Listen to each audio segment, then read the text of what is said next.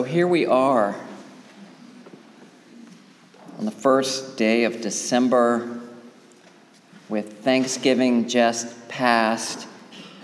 If you haven't heard anybody announce it, I guess I have to be the one to let you know what you've probably heard proclaimed here and yon, that we are now officially in what's called the holiday season, right? This time of shopping and parties, of some of us, at least old school folks, standing in line at the post office. This time of holiday concerts at school and pageants at church. This time of heightened expectations. And even if you're not a list maker, this is the time of year when even you might feel compelled to make a list, right? So you can keep track of the things that you need to keep track of between now and December 25th. And it's right here at the beginning of this time. Maybe it's only me, but as these days and weeks move forward, sometimes I notice a kind of growing frenzy and edginess among people. Sometimes I can sense it in traffic, sometimes in the store. Get out of my way. It's at this moment I want to ask you, how are you going to spend these holy days? How are you going to order your time this month? Are you going to get caught up in all the craziness? Or are you going to try a different way? It probably won't surprise you that I'm going to suggest that we stay in Advent for now. It's not Christmas yet. And that we put into practice what we just sang, to try to make it our habit and our practice of putting our hearts in a holy place. That's the invitation of these days. And when you do, it's its own reward. You will find that they are blessed with love and amazing grace. And so I ask you, what is the invitation of these December days? Is it to move faster and do more? And if that's what makes you glad, then I say go for it. But if you sense that there's something missing in all the running around, if you find yourself wondering, why don't I feel the Christmas spirit the way I used to? Then I hope you will listen to that longing of yours and then follow where it leads. I don't think I'm the only one, but in these darkening days, I feel this longing to slow down and to be still, to be open to that mystery which is all around, but that I can so easily miss when I'm moving too fast. As T.S. Eliot wrote, I said to my soul, be still, and let the dark come upon you, which shall be the darkness of God. I love this purple season of Advent that is about waiting for what is not yet, getting one's self ready for what might happen, for what might be born in us, not by doing more, but by waiting and watching. If you wanted to do one thing in this season that could make a difference in how you move through your days, I have a suggestion. What if you made a conscious effort to move more slowly? Just for this day, maybe for this week or this month. In this time when people are speeding up, what if you just slow down and see what happens? Now, I'm not suggesting you get on 495 and drive 45 miles an hour. That would be crazy. But try moving more slowly through your days. A few more lines from T.S. Eliot. I said to my soul, be still and wait without hope, for hope would be hope for the wrong thing. Wait without love, for love would be love of the wrong thing. There is yet faith, but the faith and the love and the hope are all in the waiting. This is why I love being in church on Sunday and why I love our Advent Vespers on Wednesday nights, because they aren't about doing or about hurrying at all.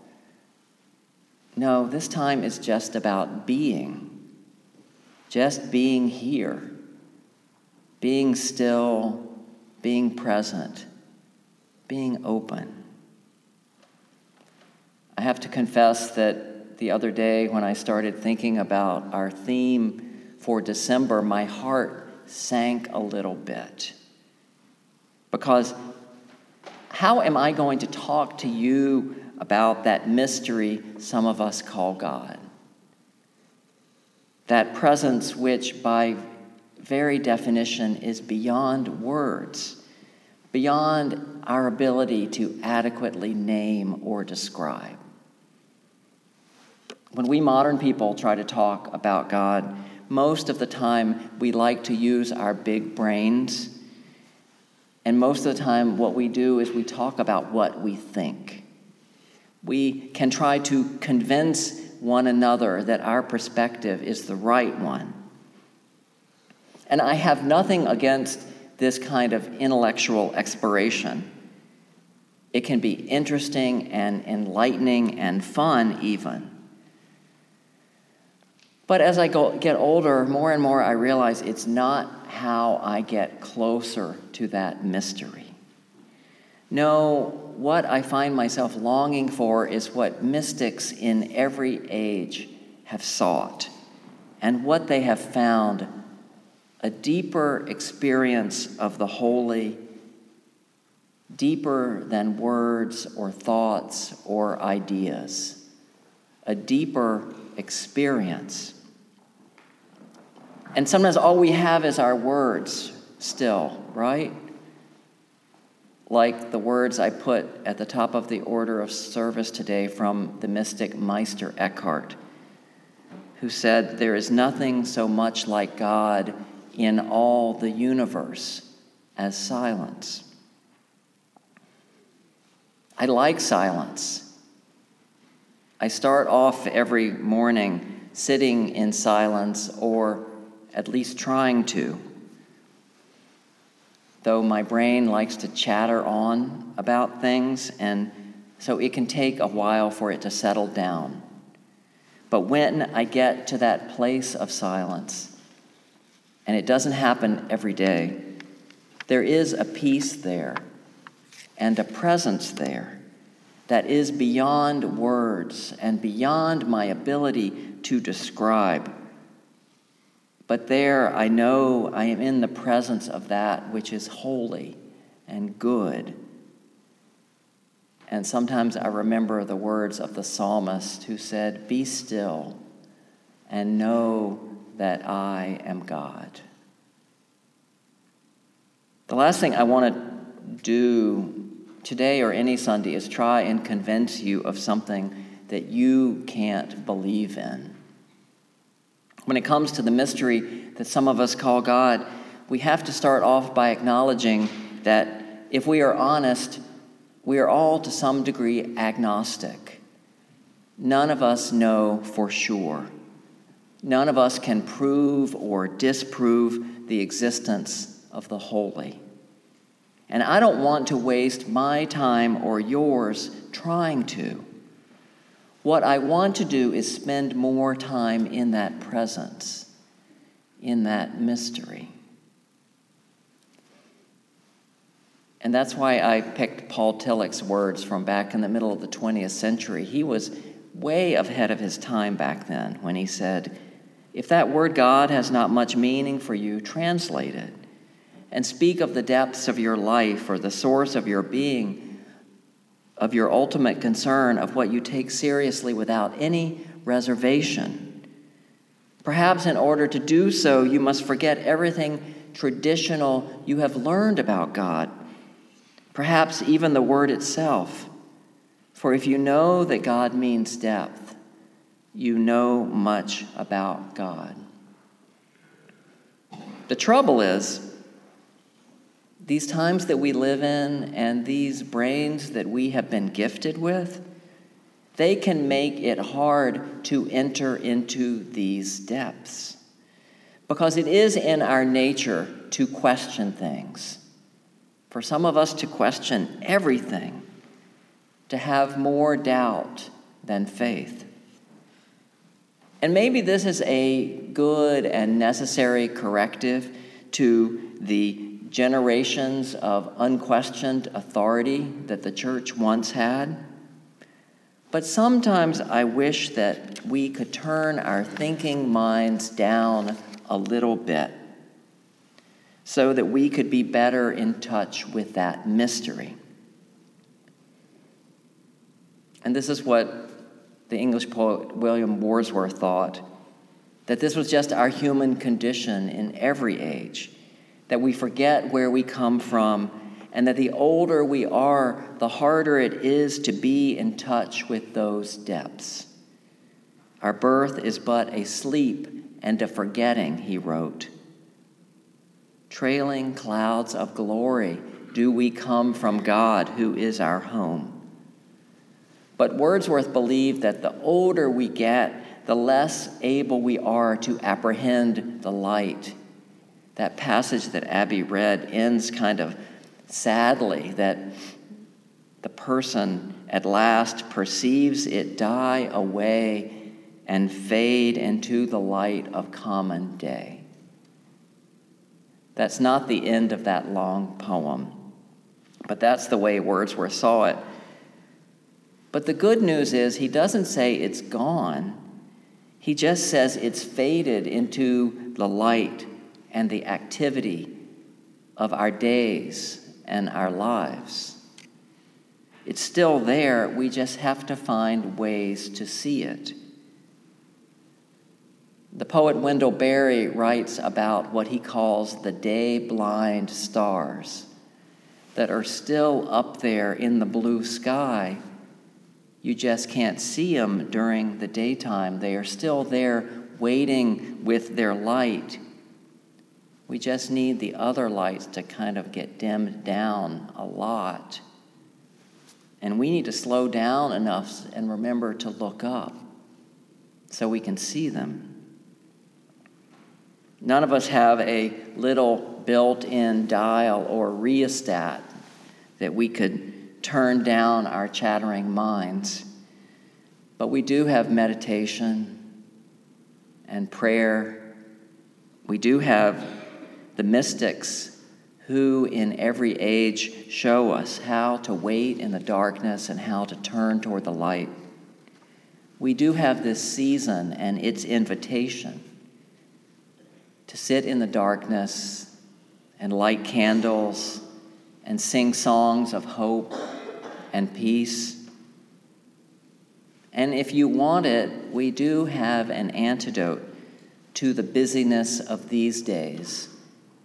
And it is Advent's invitation to slow down, to just slow down. Over the years, one of my spiritual guides has been the singer Van Morrison, who is a contemporary mystic. I sometimes think that it would be really fun to do a service or a series of services with his music and with his words. Maybe some of you can help me with that. because I love how his songs invite us into our hearts and to get below the surface of things, to travel into the mystic and sing our hymns to the silence. I could keep going on trying to name drop his songs. And this week, thinking about this, I found myself remembering one of his songs that goes, "I'm a dweller on the threshold, and I'm waiting at the door, and I'm standing at the darkness. I don't want to wait no more." Well, Van, Advent is about waiting, so hang on.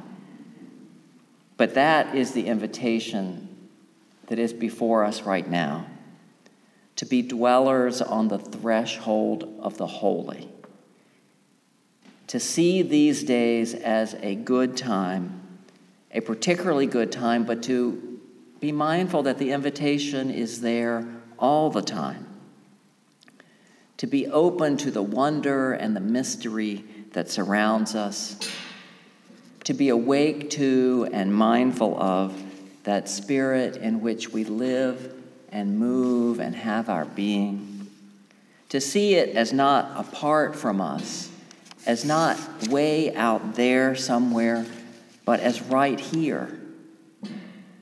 You know, you don't have to go on a long journey.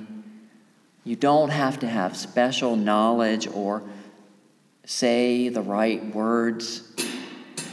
You just need to have the desire, the longing to be in touch with these depths, with this mystery. And so I ask, will you do yourself a favor this week and take some time to put yourself in that presence? You could sit down with a journal or sit quietly with a cup of tea.